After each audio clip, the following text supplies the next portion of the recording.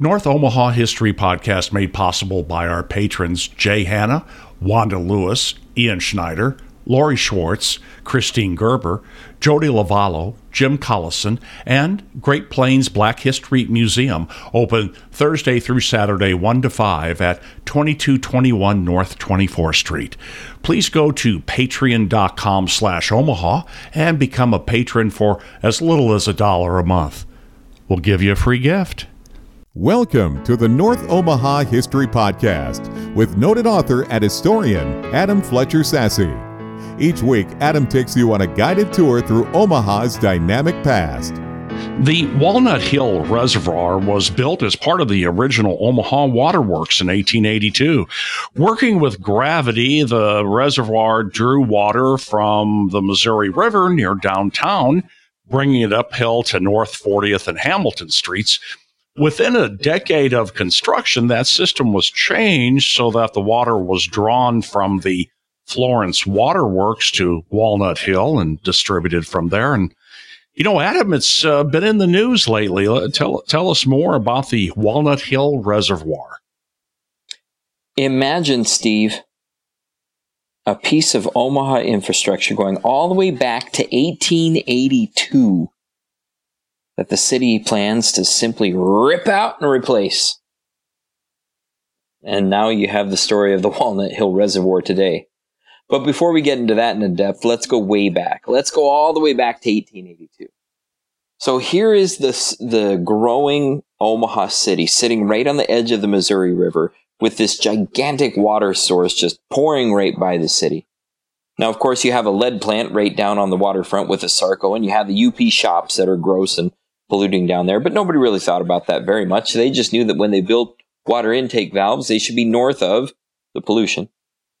So they built some water intake valves right there at the end of California Street, and they pumped in water into the growing city of Omaha starting in the 1880s. Well, they needed to connect the dots, and so they ran the piping up Cumming Street all the way to the top of Walnut Hill. This was land that belonged to a guy named Sam Mercer, Doc Sam Mercer, and Mercer had a gigantic chunk of land up there. It belonged to some of the city's first settlers. And when he picked it up, he platted out a gigantic and beautiful sprawling neighborhood around himself, and he ran the streetcar up the hill. Well, why not put in piping and run water all over the place too? So he built the Walnut Hill Reservoir in partnership with the water company, and they connected that, like you said, a decade later with the Florence Waterworks. This reservoir, though, wasn't just any hole of water in the ground. Instead, they decided to make it into a park. And man, they splurged. They went all out. They built these gigantic concrete fixtures all over the park area, all over the reservoir itself, and really invited Omaha to come and look at where their water was coming from. So eventually 3 pools were built at the top of the hill of Walnut Hill. And these pools became the reservoir. They were the reservoir, and they held millions of gallons of water. There was a Mercer Park that was sitting right to the south of Walnut Hill Reservoir, and then right below that there was Bemis Park.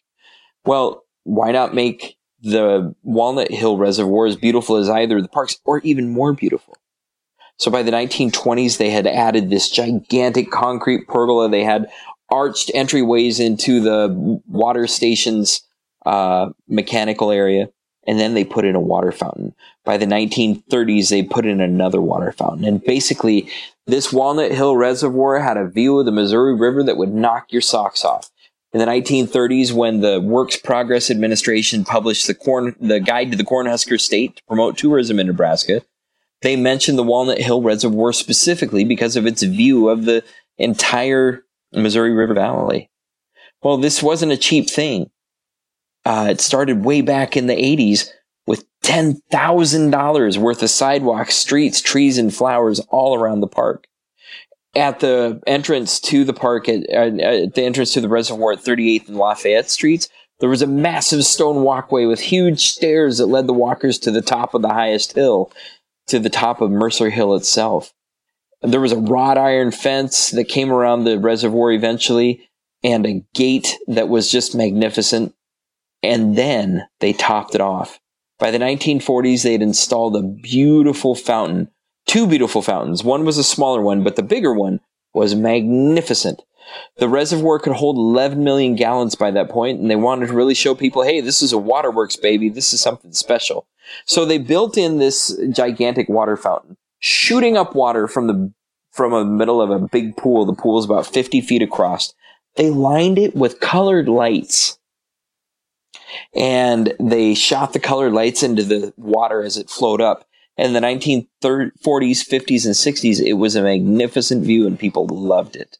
By 1947, those 3 pools at Walnut Hill were pumping water for the entire mid-city area, all the way from 72nd Street all the way east downtown. I mean, it was just a magnificent flow. And the Walnut Hill Reservoir really was regarded as a landmark. I mean, as a very special place. There's beautiful stories of lovers taking long walks with the lightning bugs flying around them and crickets chirping in the background in the middle of a hot summer night. They'd see that fountain and they'd look at the lights and they'd take it all in. There's other stories of kids who used to escape the urban din going on around them and get to the fountain to cool off in the middle of a hot summer day with humidity and sweat all over. That big fountain certainly did feel like something special. But you know, the Walnut Hill Reservoir wasn't always perfect. In 1909, a whole bunch of people in the middle of the city got sick. Not just a little sick, but really, really sick. After a lot of investigation, the city waterworks officials ended up discovering that Mill Creek, which is just north of Florence, was pumping the outage from farmhouses, outhouses along Mill Creek. It was pumping it into the Florence waterworks, and that outhouse sewage was getting pumped through the city system all the way down into the Walnut Hill Reservoir. And that contamination was making people really, really sick. So they ended up moving the water intake valve so it was north of the creek, and then they ended up rechanneling the creek and ending its flow altogether. And today there's no sign of Mill Creek. But what there is still the Walnut Hill pumping station. The pumping station itself was a gigantic machine that basically sucked the water in from all these different parts of Omaha, primarily the Florence Waterworks, and it sucked it in and regurgitated it right in to fill up those reservoirs. People really had a lot of positive sentiment about the reservoir. You know, they loved it so much that they ended up building a lot of boulevards right around there to really take advantage of the beauty. John A. Creighton Boulevard is within 3 blocks of the Walnut Hill Reservoir. The Glenwood Road is within 2 blocks of the reservoir. The Lincoln Boulevard, the Mercer Boulevard, they're all packed coming to the reservoir. Lafayette Street itself is really a boulevard in disguise with its median running between 36th and 38th Street.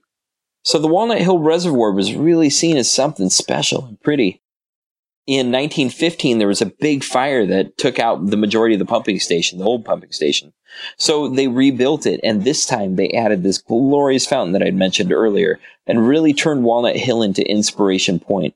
With the pergola and with the park-like setting and the beautiful sidewalk and all of these two exquisite fountains and the viewing platform overlooking downtown and the Missouri Valley, it really was a magnificent thing. Those lights on the fountain were turned off for World War II because of the possibility of bombers bombing the area with enemy bombers, right? But they were restored after and then turned off again in the 60s. You know, an interesting thing started to happen in the 1970s.